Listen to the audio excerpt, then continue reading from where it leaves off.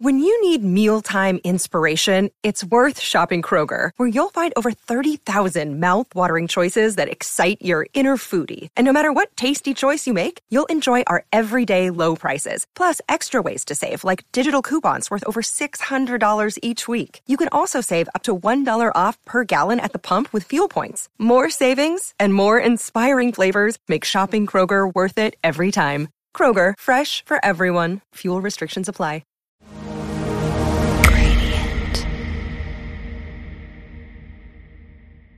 This week's episode of Sounds Good with Brandon Harvey is brought to you by the Gradient Podcast Network. Sounds Good is one of the launch shows of the Gradient Podcast Network. Check out their other podcasts, like In Case You Missed It, Animalators, and It's a Bird, It's a Plane, It's a Podcast, at gradient.is. That's gradient.is.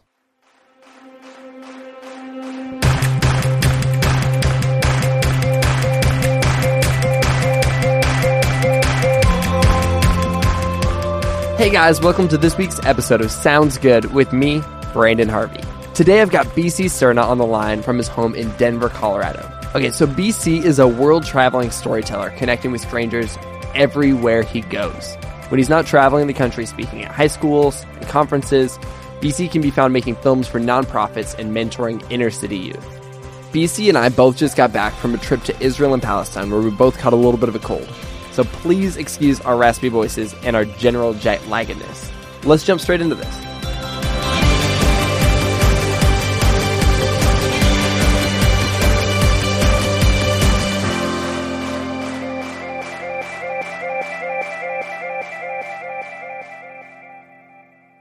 All right, I'm here with BC Cerna. BC feels like he's been a friend for a long time. Really, we've only known each other for a very short time.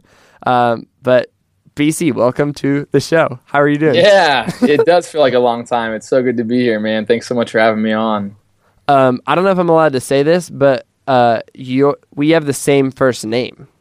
We do. That is borderline secret, but it is now out. I mean, I can cut this if you need me to. No, but you're good, bro. We're both named Brandon, and you just are ashamed of this beautiful name that we both have, and you've decided to hide it. I don't know where BC came from. I've had it my whole life, and I think my dad gave it to me since I was a kid, but I definitely don't mind either one. People think I do, but it's really, I love Brandon as well. I think that people with nicknames are superior people. Like, I always wanted to have a nickname, and I'm a little bit jealous that I'm not called BC. Well, what's your middle name? Lee. Oh, yeah, that's right. So it would be BL. Wouldn't be that cool. Yeah, as cool. It's not as cool. So, BC, I'll say this. I was trying to describe you to somebody the other day, and I was like, okay, so BC is like a filmmaker, and he is like a social justice advocate, and he works with youth, and he travels the world, and he is just really cool. But like, I don't even know if that fully encapsulates who you are or what you do. Can you kind of break down, like, what do you do with your life? Explain that. I think it's so hard to explain. Like, people ask a lot because it is like a goulash of so many different things that are like intertwined with it all. And even myself, I'm really confused some days. I'm like, man, what is going on here? Because I guess like I moved back to the US when I was about 23 years old. With the biggest intention and goal is to work with youth. That was kind of like my interpretation of like what's the biggest need in the world. And so I came to the U.S. working with youth. And so that's always been like my main focus of I really want to inspire and awaken young high school kids to like their potential, to passions, to making a difference in the world, to themselves. And so that's like the goal. Through that, like slowly developed a talent for video because kids love video. And I started teaching myself how to do videos. And through that opened up doors to tell stories of organizations around the world. Because I was doing it locally for free. I was just like finding nonprofits being like, hey, can I tell your story for free? I have a camera and an iMovie, and was doing that just for fun. And then it opened up this whole Pandora's box of traveling the world to do it. I love that. What a cool way to kind of jump into this trajectory of being a filmmaker. It's interesting because a lot of people who are filmmakers, they're like all in on just being a filmmaker. And your films are amazing. And like I watch them and I'm smiling the whole time. You're doing all of these other things on top of it. Like you're speaking at high schools across the country. You're speaking at all kinds of events across the country. You're constantly traveling with organizations and people making a difference, whether you're making a film for money or for them or not. You're kind of doing all these things. And I would imagine that makes you better at this art form because you have such a diverse life in a lot of ways. Yeah, definitely. It keeps me engaged because it's like I never get too tired of one thing or the other. And they all intertwine. So every time I do a video abroad, it's a step forward towards reaching more high school kids because kids love videos and they love traveling. And it's another story to add to a high school speaking event. So yeah, they're all steps forward, which is I'm so thankful for. Each one is intertwined with the next. So, and yeah, I love all of them just as much. And it's been a good balance to learn it as I go. But yeah, I think the humbling part of like calling myself a filmmaker or videographer has always been like the hard balance. And I've had to like kind of like get permission on some level. It's really weird. In our culture, we need permission to call ourselves certain things. And so, yeah, the first time someone gave me like $100 bill, I made a video and I felt like I scammed them. And I was like scared because I was like, oh my gosh, they just gave me $100. I have no idea what I'm doing. And slowly through that process, I got this permission to be like, yo, I'm a storyteller. I'm a filmmaker, through videos. And so, yeah. That reminds me a lot of, do you know Jeff Goins? He's a writer. Jeff Goins wrote this book where he basically talked about how for the longest time, he just felt like a fraud. He was like, man, I wanted to be a writer, but I would never call myself that. And one day somebody gave him the advice to basically just start saying like, I am a writer, like, and speaking that over himself. The more he did it, the more he realized like, okay, like I'm sitting down, I'm writing every day. That's what a writer is by definition. Therefore I'm a writer, and It always makes me a little bit sad when people, like I see this on Instagram all the time. When people follow me on Instagram, I try to look at every single profile of somebody who follows me on Instagram because I just want to know these people. And so I see a lot of bios that say aspiring photographer, aspiring filmmaker, aspiring writer. I'm like, you don't have to be, like, obviously there's always a range where it's like we're going to get better. Like we all dream of closing this gap between our dreams and the reality, but you get the opportunity to just do stuff. And that's something that you've done so well is you've basically said, I tell stories, and you showed up and you've done it. I make films. You show up and you do it. Yeah, the aspiring part, yeah, it's so unique because, who gives the permission to be what, right? Like, when do we become an actual photographer, filmmaker, videographer? And it's like a youth speaker even. I remember when I started speaking that over myself, that was really uncomfortable and awkward because I wasn't getting paid. And I wasn't like speaking at the biggest events. I was just talking to high school kids and I felt uncomfortable calling myself a youth speaker. And then I just started speaking it over myself of like, dude, this is what you do. This is who you are. And the same with video and the same with everything I do. And it's weird because my dream is to give kids permission, students and kids and high school and young people, millennials, to give permission to be what they want to be and be fearless in it. And so, just permission to be yourself. And then also whatever your passion is, that's what you are, Yeah. You work with a lot of youth. So like you're traveling around, you're speaking at high schools. Everywhere we go, like I'll like turn around. Like we were just in Israel together and I turned around and I was like, oh, there's BC hanging out with like a whole bunch of like Israeli high schoolers. Like, of course, just like making them all giggle. You were like learning how to say things in Hebrew. I feel like you have a really good understanding of the pulse of this like next generation that's just a little bit younger than us. What are you kind of learning about this, about like their hopes and their dreams? You're talking about you needing permission. Do you feel like that's something that's true for this next generation? Are people just kind of taking things, being a little bit more intentional about pursuing dreams? Like what does that look like? It's a good question because it's changing so much. And I am a millennial and I study kind of what we're doing, but then like the young people, I've just noticed there's a lot more attention that needs to be given to them. I mean, we needed attention too, but my biggest message that I always share with anyone that wants to make a difference is to become a mentor. And I think the mentorship is such a profound piece of just of knowledge and of wisdom and kind of transformation in a kid's life. I mean, we've seen, kids with great parents, great schooling, great education still end up in horrible situations in life. And so there is no perfect algorithm. It's kind of like this trifecta of like you need different elements. And so the biggest thing I've seen in the generation separations is the millennials grew up without technology, and we've learned to use it as a tool and a weapon for good, and kind of like develop amazing things and create magic with it because we knew a life without it. The kids below us, they've never known the difference. They've never known life without it. They've had cell phones in their hands since they were 5, 6, now even 2, 3 years old. And so it's a crutch to them. It cripples them because they don't know the world without this connection of technology. And so my dream for kids is to learn to have a taste of what that looks like to be disconnected from a social web. And then also just be mentored really well of what it means. I mean, that being socially connected to that since such a young age destroys the concept of relationships, the concept of friendships, of socializing. I see young kids really nervous to interact with people. Every time I have my camera, I'm like filming high school kids and all the girls are covering their faces because they know what they look like without an angle or a certain lighting. And that's like heartbreaking because they cover their face and they're like, BC, please delete that. Please delete it. And I'm just like, why? You're gorgeous. And they're just like, no, I have to have the camera at a certain angle and the lighting has to be good for me to look good. And that's like the mindset. They actually think that is how they look good. And so it's tough. It's definitely going to be interesting to see them upcoming, but I just want more millennials to engage in mentorship is the big goal. That's huge, man. And you've got basically a squad of, I love saying squad. You've got a squad of inner city youth in the Denver area that you basically like whenever you're in town, you're just like hanging out, mentoring them. Is that right? Yeah. So that's kind of like what keeps me most grounded in what I do is I realized in life, it's all about depth with people instead of width, you know? We want to be loved deeply than liked widely. And so I decided to really invest in a small group of kids in my city area.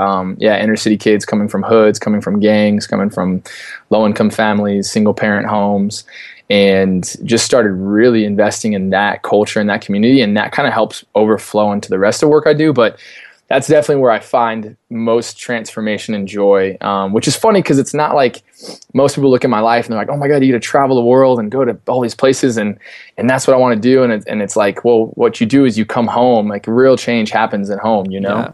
And so that's what I want people to really know is you don't have to go across the country to Africa to make a difference or to find yourself. It's all within yourself already.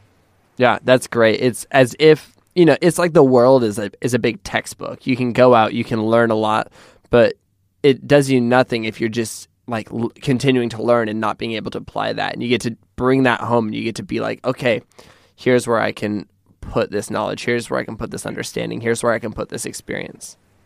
Exactly. Yeah. There's like one of my favorite quotes is you never fully learn something until you have to teach it. And I love that because just like, it's so profound. I'm like, how well do we know something? And how well are we teaching it? It's kind of like a both thing of like, it's the circle of life as well, you know, of like, I don't know. It's been great to learn that as well. But my theory is like this Joseph Campbell, you know, was this amazing, philosopher back in the day. And he, had this theory of the hero's journey of we go on this journey, this initiation, this separation from ourselves and our community. And then the return home is like the full circle effect of the hero's journey of like, you must come home and apply what you've learned and share with the people what you've learned.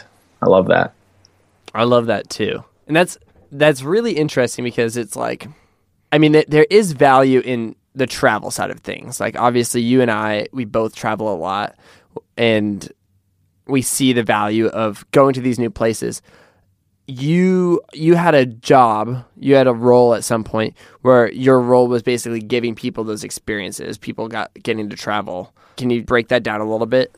So yes, travel is amazing. I highly recommend always, if you can, have a vision to go somewhere and pop your cultural bubble.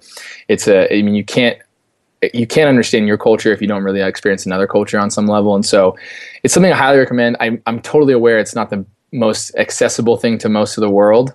When I was 19, I was the biggest American bubbled kid in the world. I didn't know anything about countries, the cultures, or myself really. I was going to school to play basketball in Texas, and I got injured. And so my school, I got a scholarship for a study abroad program.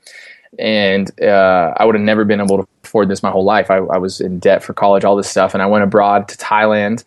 And when I was 19, I got a job offer to organize study abroads for college students. And, it was a huge, back in 2000, this was back in 2008, so quite a while ago when travel was still frowned upon somewhat in the US of like, hey, it's high school, college, career, marriage. So I was sitting there with the struggle of like, okay, I just got a job offer to travel the world and take college students around the world, or should I go back to college? I'm 19 years old. I need to figure this out. And my parents were just like, you have to do this. Like, we can barely afford, like, they weren't really helping for college, but it's like, you can barely afford college. This is an opportunity of a lifetime. And so I was so thankful they were supportive because no one else was really culturally. And so I did that for like 3.5 years. My job was to go around and organize study abroads for college students and then take them throughout Asia and Europe. And so you dropped out of school to do that? Yeah. So I dropped out of college, 19, and just started doing that full time. Was just living in Asia and Europe and Latin America, and just was the coolest job in the entire world. Because we would take 100 college students from 30 or so countries, 20 or 30 countries, for 6 months all around the world and teach them about culture and volunteering and giving back. And so it was this diverse group of students, and I was learning every single day, and just so thankful that I got this chance, because I don't know what I would have done or who I would have been without it. It really opened and shaped me who I was. And when I was 23, I started reflecting and meditating and kind of like praying. And I was like, okay, what is the biggest thing in the world? Because whatever that is, I want to go do that. So in my mind, I'm sitting here, I was in Europe, and I was like, okay, is it water in Africa? Because I can go build wells in Africa. Is it orphans in Asia? And what it came down to was the algorithm of young people of America. I was just like, we have the biggest opportunity and responsibility to make a difference in the world on a level that goes beyond just one person. And so I felt that calling kind of, and so it wasn't the most ideal. Like, I was definitely wanted to keep traveling the world and go live like in these villages in Africa. And so I came back home into Denver and moved. I was 23 years old, and still dropped out of college, moved home, and was just like, all right, I'm just going to work with high school kids, and that's the goal. And so, because I was just like, man, who would I have been if I didn't get to travel and wake up to myself? What would I have been if a cool millennial came into my high school when I was young and said, yo, you want to make a difference and travel the world? I would have been like, heck yeah, where do I sign up? So I just want to be that person that I wish I had grown up. I want to be that person I wish came and intervened in my life and showed me who I was, and then also showed me a world beyond my bubble. And that's been my goal ever since. I'm 27 now, and I speak at high schools. I run leadership programs, take high school kids abroad, and I can make videos on the top of that. So it's been cool. I love that. It's really cool because your story is so interlocked with all these things that you're doing, like all these things that you're sharing, whether you're speaking or whether you're hanging out with your kids or whether you're making a film. What's the message that you're trying to almost get across, if there was one thread that's tying everything through all these things? Oh man, that's a good question. I think the biggest thing is there's a freedom kind of in serving and loving other people, and what that looks like to love other people and love yourself. And I think like the analogy I love is like the greatest distance we'll ever travel in our entire life is 18 inches between our heart and our mind.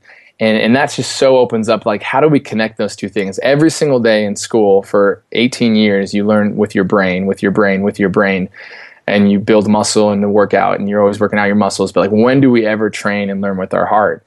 And so I love those concepts of just how to help people feel and learn with their heart, and then program their brain chemistry around a life of kind of giving, a life of passion, a life of outside of a box that we're put in.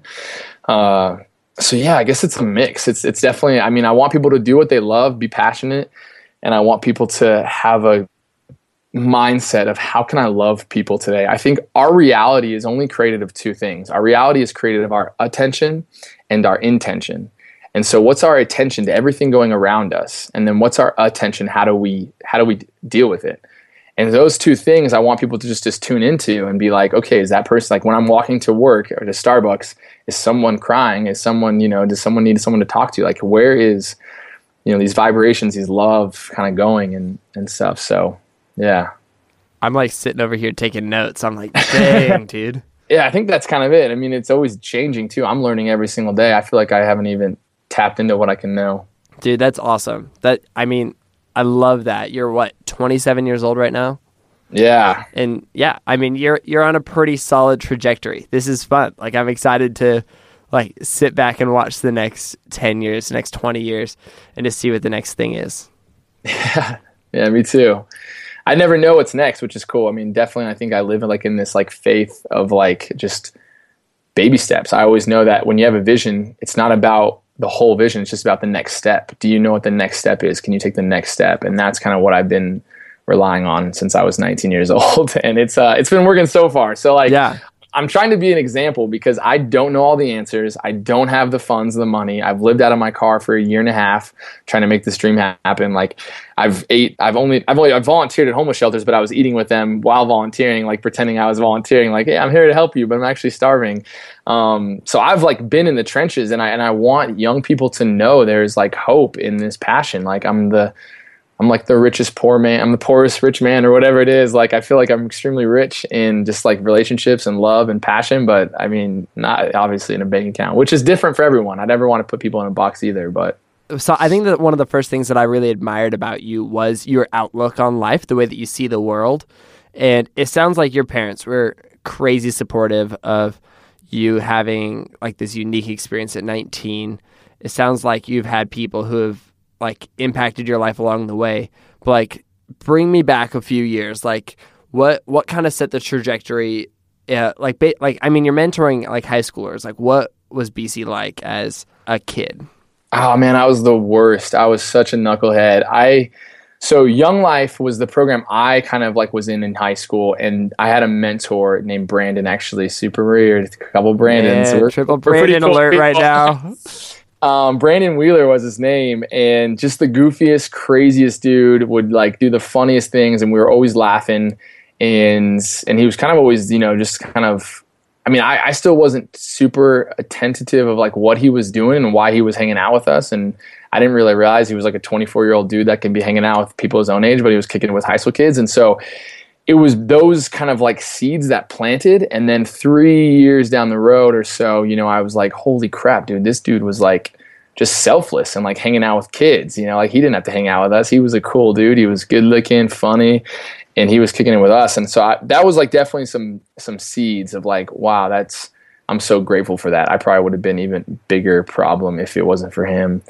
And then I would say I was 19 years old, my first time in Asia, Thailand, just my world was rocked on just like cultural differences, right? Like squatty potty toilets where like you're not even sitting on the toilet, you're squatting. And I was just like, oh my gosh, I can't even do that. I really didn't think I was going to be able to do that. So, and it was all these moments. And then I was 19 and I went to the Philippines, and I was living in the slums for 3 months, and I had a host family. It was my host mom, Gemma, and 3 kids. And she gave me her bed, which was half my size, so it was very small still.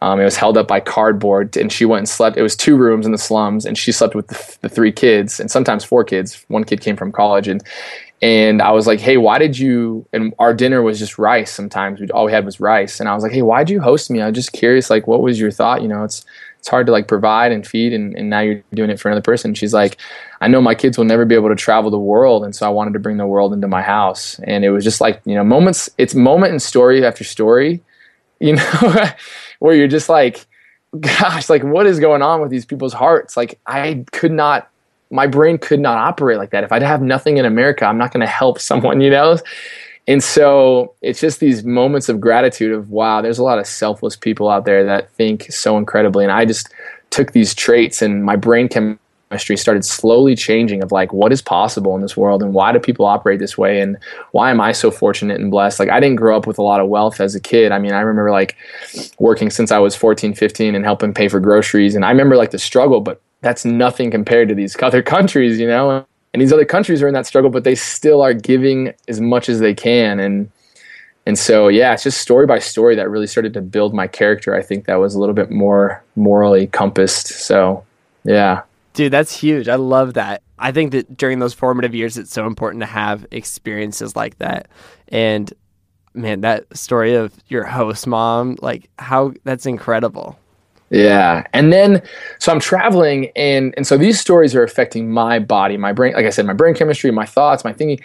And I'm like, okay, I'm so spoiled because I get to do this. And I'm like, well, what about this social media platform? And this was like, I just got on Facebook, and I started sharing some of these positive stories. And this is kind of where that started, where, I mean, it wasn't anything big to me, but I just started sharing them. And then I started, just slowly thinking like, man, what a platform to be able to have people come travel with me or be part of it, and hopefully get to like feel what I'm feeling on some level. And that's kind of what I do now. And that's my dream now with the work I do is like, how do I reach through a screen and squeeze somebody's heart?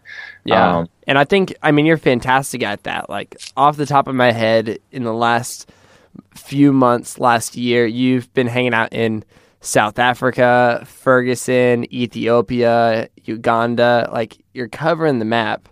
Do you have any like favorite recent experiences that you've kind of gotten to bring people along for? Oh yeah, I think each one has a really divine, unique experience. Israel, which is the Middle East, and just learning what's going on with that, which just a week ago with me and you, was so incredible. I'm so thankful I got to really like get a firsthand glimpse and taste of that culture and that experience. And a week before that was South Africa, which was really unique and a different African experience. A couple months before that was Ethiopia, which was about human trafficking and really rural villages. And so, yeah, each one has its really divine opportunity to learn something and share it. And everyone's kind of hungry and thirsty for it, which has been good. I've slowly been seeing like, the platform and the videos get more attention, which has been cool. And just like the stories. And so, yeah, I think I just want to keep doing it. And each one, Ferguson was life-changing for me because it was local. Anything local, I find a little bit more attachment to because I'm definitely, and people are closer to it, like people are closer to the countries and the states that we have and the cities we're in. Yeah, tell me a little bit more about your Ferguson experience. Yeah, so very similar experience everyone else was having was just we were listening to media, different sides of media, different opinions, which was just obviously the worst thing in the world right now is separation with politics, with religion. Everything is just separating and dividing us, and that is just slowing the process of us coming together to create more wonderful things. So a friend of mine, this activist in Denver, African-American activist, was like, hey, do you want to come to Ferguson with me and see what's going on and then just pray with them and love these people and kind of just be there for them? And I'm like, yeah, I'd love to just go learn. I want to learn. That's all I want to do. And there's a quote that he said that really kind of changed the perspective is that you can't solve a problem you don't understand and you cannot understand from a distance.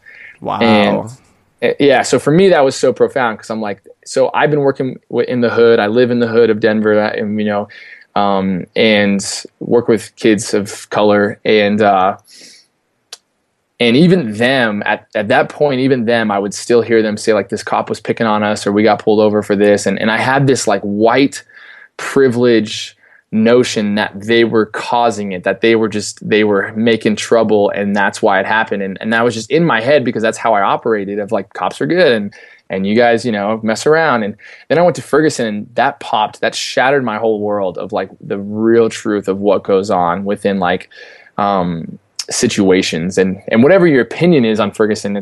I'm completely open to, whatever you believe, but it is a situation that we know now with studies, with facts, that there is a difference in how colored people are treated in the system. And I got a glimpse of that. And I got a glimpse of the brokenness. I was in the front lines when they made the non-indictment announcement, was tear gassed. And, I think the biggest thing is just, we're all humans, regardless of who we are. And I want people to not have an agenda or a perspective of, people being like, BC, why are you there? You're promoting anti-cops or whatever it is. It's like, no, I'm just here with humans that are broken. I'll go anywhere where humans are broken. If the cops are having a memorial, I'll go there. Anywhere humans are broken, I want to go feel with them. Because compassion, the definition of compassion is to suffer with somebody, right? And so you can't learn compassion. You can't read it from a book. You actually have to feel pain. No one wants to feel pain. And so you really have to tune into like a deeper sense of your heart and your mind, because sometimes we're inhibited by our five senses. We're like, we could see, we could touch, we can feel all these things. And like, that's what we kind of base our life around. But there's a higher sense, a higher dimension, some might say a fourth dimension of how we're connected to each other spiritually on a level that we don't have machines to measure yet, I love that. I love the way that you are talking about compassion and how you have to show up and how you have to be with people and you have to suffer with people. And I think that you are fantastic at building bridges. Last week, you and I were hanging out in Israel, in the West Bank, and we just had a lot of conversations where we sat down and where we're like, okay, like this is obviously a controversial place. This is a place where the stakes are high for a lot of people, and a lot of people feel really strongly in a lot of ways. But at the end of the day, like, these are mothers who love their children, and these are fathers who want to support their families on both sides of this wall, on both sides of this divisive issue. And it was really fun being there firsthand with you, watching you kind of show compassion to like to suffer with people and experience life with people. And you're a bridge builder, and I love that. Yeah, thanks, man. Yeah, I know I get teary-eyed just thinking about it, man. It's definitely, and I think that's just like the hope I have for other people is, like, I just hope other people can feel that there is like a connection. And I just feel so fortunate I can experience those emotions and tap into that. And I'm like, man, I wish people can, that's what I want. I want people to feel with their heart, And this is something I did not have the answer to, so it's a jerk move to ask you, but like, what do you think it takes to get there? Like, why are some people able to kind of look at these controversial things like the Black Lives Matter movement and Israel and Palestine and not look at it and condemn people, but look at this and want to know people better and not pick sides, but choose to build bridges? Yeah, it's tough. I think it's a very humbling process because during that time you're stripping away this armor of pride, because you might have a college degree at Harvard, or you might had good grades, or you might be great, and you have to start taking down those walls and those armor that you're anything and that you're the same. You have to really like level out to you're the same person as the homeless person on the street. And so it's a very humbling experience. It's a very hard pill to swallow. And I think the truth is a really hard pill to swallow, because the truth is we are all connected. And the truth is that we are hungry and thirsty to be ourselves. To remove our mask is very scary because we've worked so hard to build this mask, this facade. We've worked so hard to get that college degree, to get that BMW, to get that really nice car. And to take that off is a really vulnerable process. And so it's a lot of vulnerability. It's a lot of losing yourself, and it's never ever finished. Like it's an ongoing process, people look at me sometimes and they're like, "Oh my gosh, you're so compassionate, whatever." Like this, I'm like, you have the exact same things I have. There's no difference. I don't know. I've just learned how to kind of maybe storytell a little bit better. I'm not sure what it is, but someone will read a post. It's a picture of me like anywhere, and I just share my heart of what I'm going through, and people go, "Oh, that's so amazing." I go, "Well, just take a picture somewhere and share your heart. Like, you don't take a picture of your food after you see my post and it says it resonates. Like, then you take a picture of your food.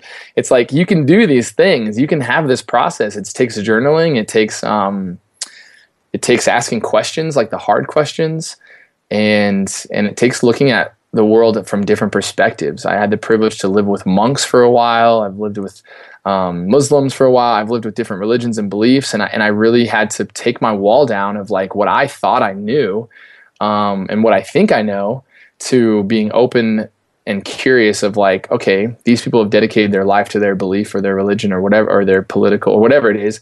Why do they have such faith in it? And you have to learn how to swallow pills of like, you might not be right, whatever it is. It's really intense. Okay, walk me through the process. This show is quote unquote a show where I talk with the happiest people on the internet, and you are hands down one of the happiest people on the internet, and you've got a really, really positive, optimistic way of seeing the world.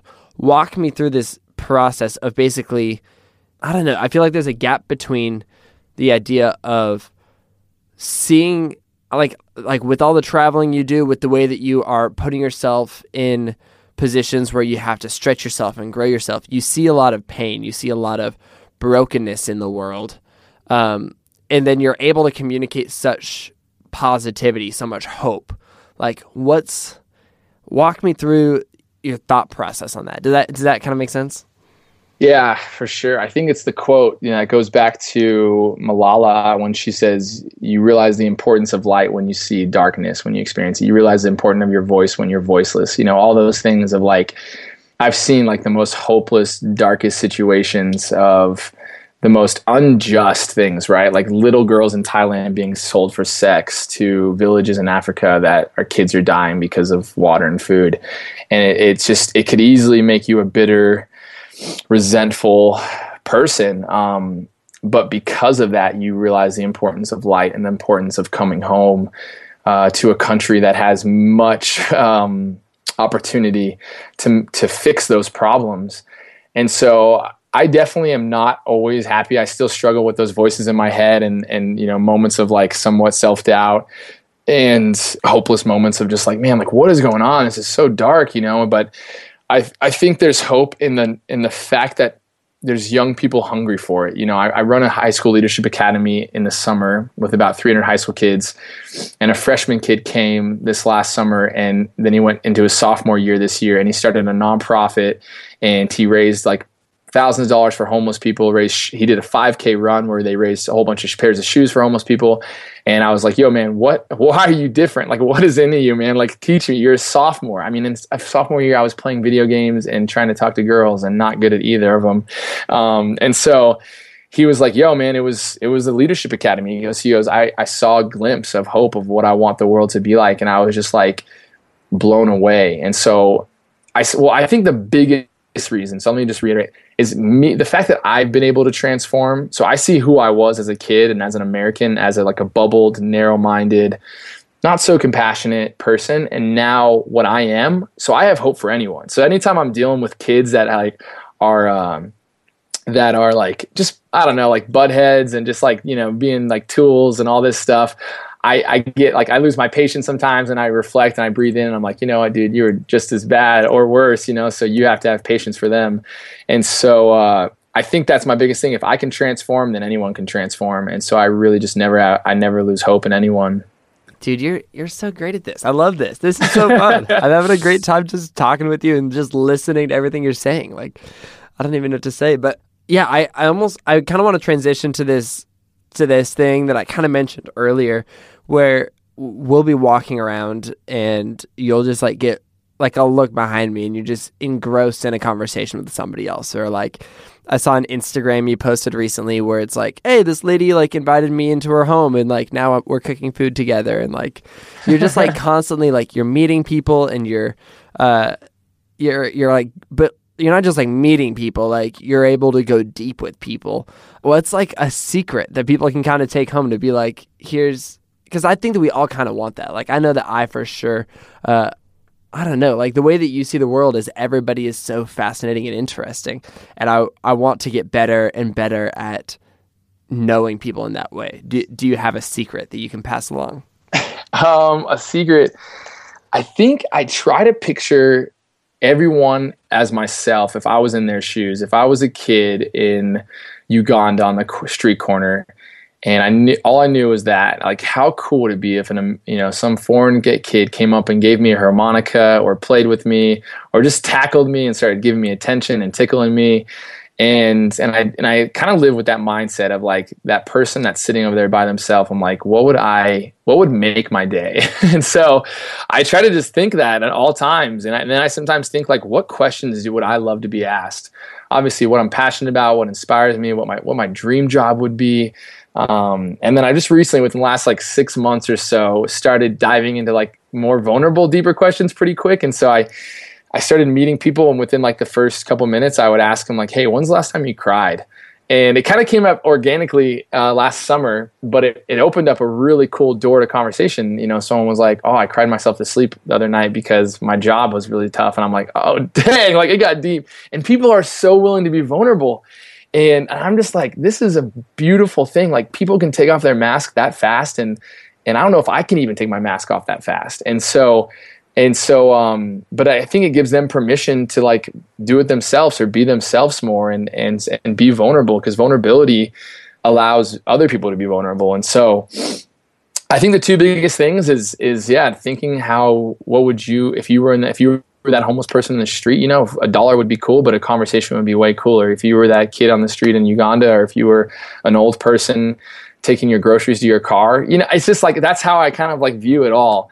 Yeah, just an opportunity to like really kind of make someone's day. I think the best analogy is that we're superheroes. We're all superheroes, and we all have a superpower, and it's love, right? And we all have a superpower of listening, and that's a superhero power. Because when we look at Spider-Man and Thor, and we're like, oh, I want those powers so bad, and trust me, I do want Spider-Man's power. But we totally forget we're equipped with that power every single day. Every single day we can ask someone one question. Every single day we can be fearless and go talk to a stranger. And I think it's really cool to think that way. If we can just have our brain operate that way, it's pretty powerful. Man, I love that. We have the superpowers and their love. Like that's amazing. Yeah. Well, I think the thing people get misunderstood of love is, so when you read scriptures or old things of religions, it's like, oh, love people, love, love, love, love. In my opinion, love is not kindness. Love is not happiness. Love is sacrifice. That's how you measure how much someone loves you, right? What do you sacrifice for someone else to show them that you love them? And if you sacrifice your time, your money, your energy, anything of that, you can measure how much somebody loves you by what they sacrifice. And so we have people every day come be nice to us, as kids, people are like, oh, you're so cute, you're so beautiful, but who's sacrificing for us? And that's where love is measured. So if your goal is, I ask people like, what's your goal in life? Oh, I just want to love people. It's like, well, how do you do that? I just be nice to everyone I see. It's like, that's cool. Keep doing that, please. I'm not dogging on anybody, but if you want to love people, freaking go sacrifice for them, whatever. And that can be anything big or small. I'm saying from like buying the person behind you a coffee, you sacrificed a couple bucks, and you bought them coffee. Like that's a cool gesture. Or sacrificing your time, having a conversation.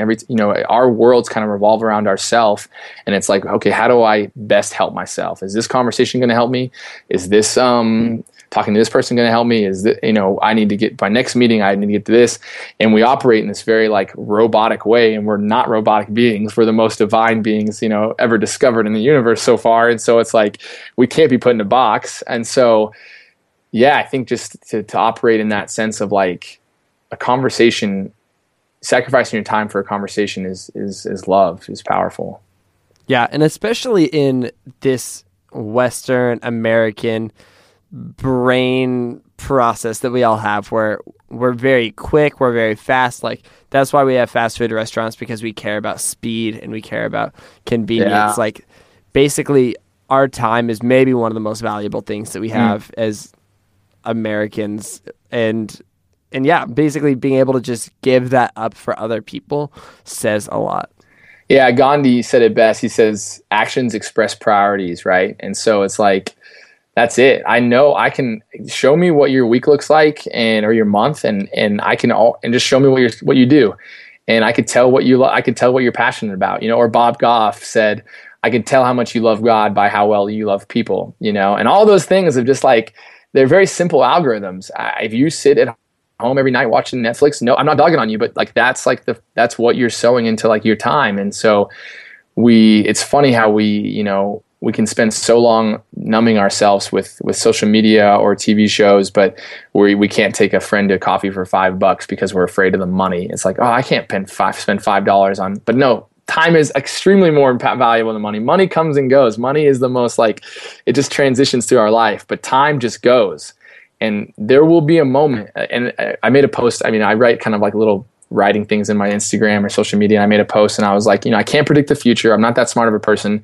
The only thing I can predict in your life is there's going to be a moment in your life where you have an epiphany and you're like, oh shit, I've been doing this all wrong. I've been looking out for myself.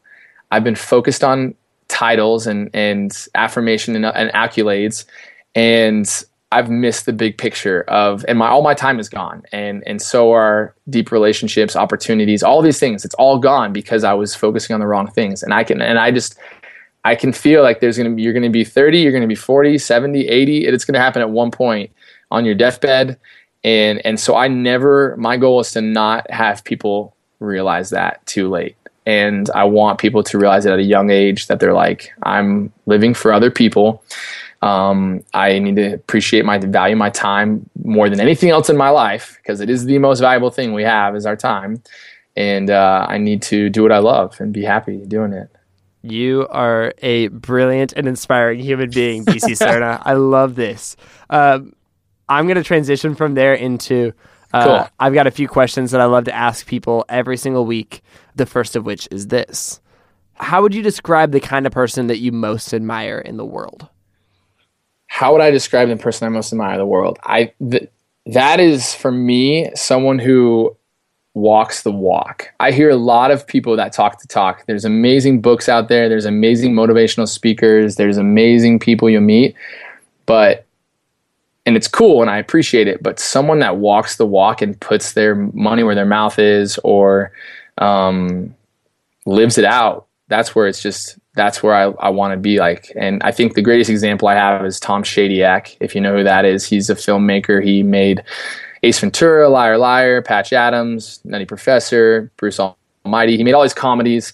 Then he made this, and then he almost died and made this incredible documentary called I Am, about the world, about what's wrong with it. The film changed my life. But at the end, it shows him talking about the world and the problems in the world. But then at the end, it shows him living in a trailer, riding his bike to work, just living a very simple life. And like I said, I don't want to put anybody in a box. It's not for everyone. But the fact that he was doing all this, and then the way he lived, I was like, okay, that man I look up to. That's my hero on some level, because he's doing it. Some of my favorite authors that are really great at speaking in love, and I don't want to bash anyone, but they have like mansions of houses, which is cool. But it's just like they live above their means sometimes, but they talk about loving and serving, where it's like, or if you talk about radical love and serving, like, yeah, I guess you can live in big houses, but like, couldn't that money go towards really amazing things, So, yeah. People who walk the walk. That's a perfect kind of person to admire. I love that. Yeah.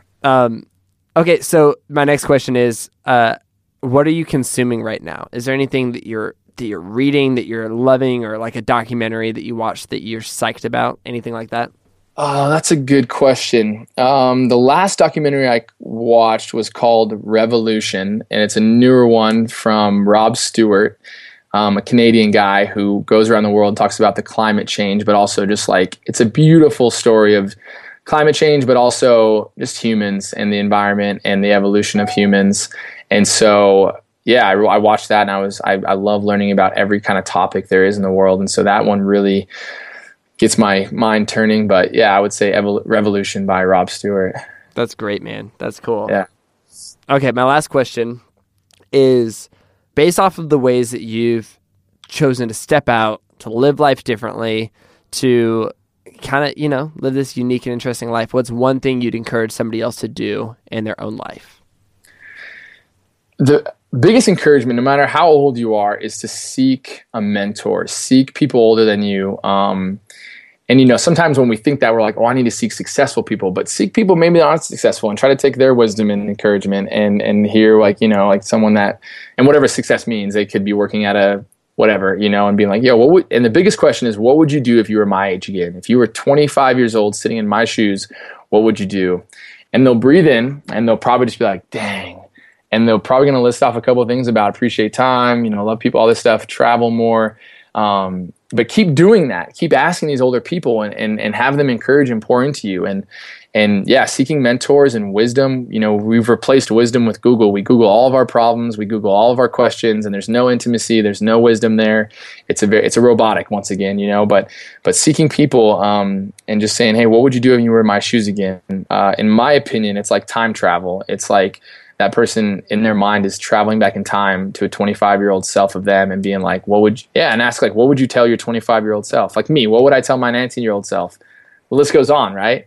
And so I think that's the first one, is seeking a mentor. And then the second one is becoming a mentor, because this person is transforming your life on some level. They're giving you information from the future on some cosmic scale.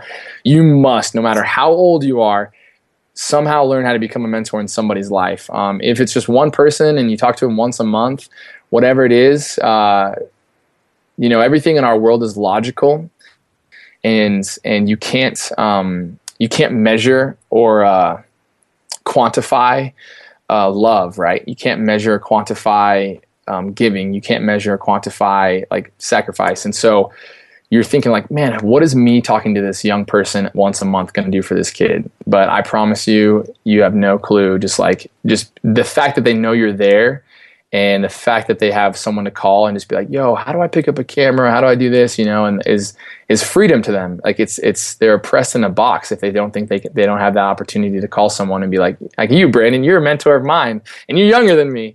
But like I do in my mind always have confidence that like, I can call Brandon and ask him a question anytime I want. And I don't do it too much, but like I have that confidence. And it's such a peace of mind. It's a freedom that I'm never going to be totally stagnant or hopeless. And there's another quote that I love that show me your friends and I'll show you your future, right? And I always fall back and like, who are your friends? Who you surround yourself with? You are a seed and the soil is your friends, and the fruit you produce in life is the soil you surround yourself with. And so show me your friends and I can tell you how your life's going to be, Yeah, dude, I feel the same way about mentors. The only reason that I am where I am today is because I had people that invested in me when I was in junior high, when I was in high school, when I was in college. Like people have just continued to pour into me, and yeah, I can definitely testify to its importance and its power. And now I'm gonna freaking go find someone to mentor. Like you got me inspired in that way. BC, if people want to find you online, where can they find you? How can they follow along with your story? Anywhere on social media. It's just my name, BC space Serna, my last name Serna. And Instagram, I launched a YouTube channel this year in January to hopefully have a vlog to make the storytelling more transparent, to make it more relational, and not have to make it so curated, because I usually make videos for nonprofits that's very curated and beautiful, but I want to make more raw cuts. So yeah, anywhere on social media you can find me. Facebook, message me if you have any questions. I would love to hear from people. Awesome, dude. Well, I am so glad that we got to hang out and talk today. Like, we're buds, but it's every time that we get to hang out is just the best. So thanks for being here. Thank you, man. Like I told you before in Israel, man, like when I met you, I could breathe. It felt like I came up from the water and I took a deep breath of air, because I was like, holy crap, there's hope, because more people are doing it and you're doing it really well. And I was just like, and what that means is like there's people that are interested in what we're doing, of telling stories of good and being creative and goofy and funny and ourselves along the way and having crazy hair along the way. Yours might be a little bit crazier than mine, but yeah, man, it's a breath of fresh air. And I think that's what people get when they come to our profiles and our content, is they breathe in and they get hope. And like, where are people getting hope right now? Because our car is driven every single day is driven by hope or fear, and the only thing that can kill fear is hope. And so when they see what we do and who we are, same when I met you, was just like, I was like, okay, let's keep grinding, So yeah, thanks a lot, man. Thank you. That's what this show is all about, and that's why you're here today. So thanks, buddy. Brothers. I'll talk to you later. See you, man.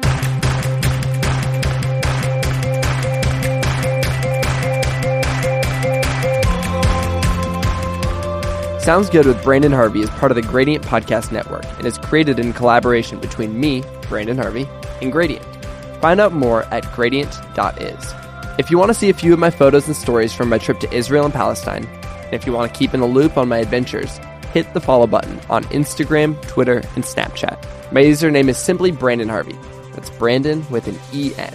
And if you go to my website, brandonharvey.com, you can sign up for my weekly good newsletter, where I highlight 5 of the most hopeful things that happened in the world this past week. Oh, and make sure you hit the subscribe button wherever you listen to podcasts. And while you're at it, maybe leave a review. It only takes a minute. We're almost at 100 ratings on iTunes, which is pretty cool. And one more thing. I just want to say thank you to everyone who's been sharing this podcast on Twitter and Instagram and Facebook. I'm reading all of your kind words, and I'm blown away. Well, that's it for this week's podcast. I can't wait till next week, and we'll be back to learn from another incredible person. Sound good?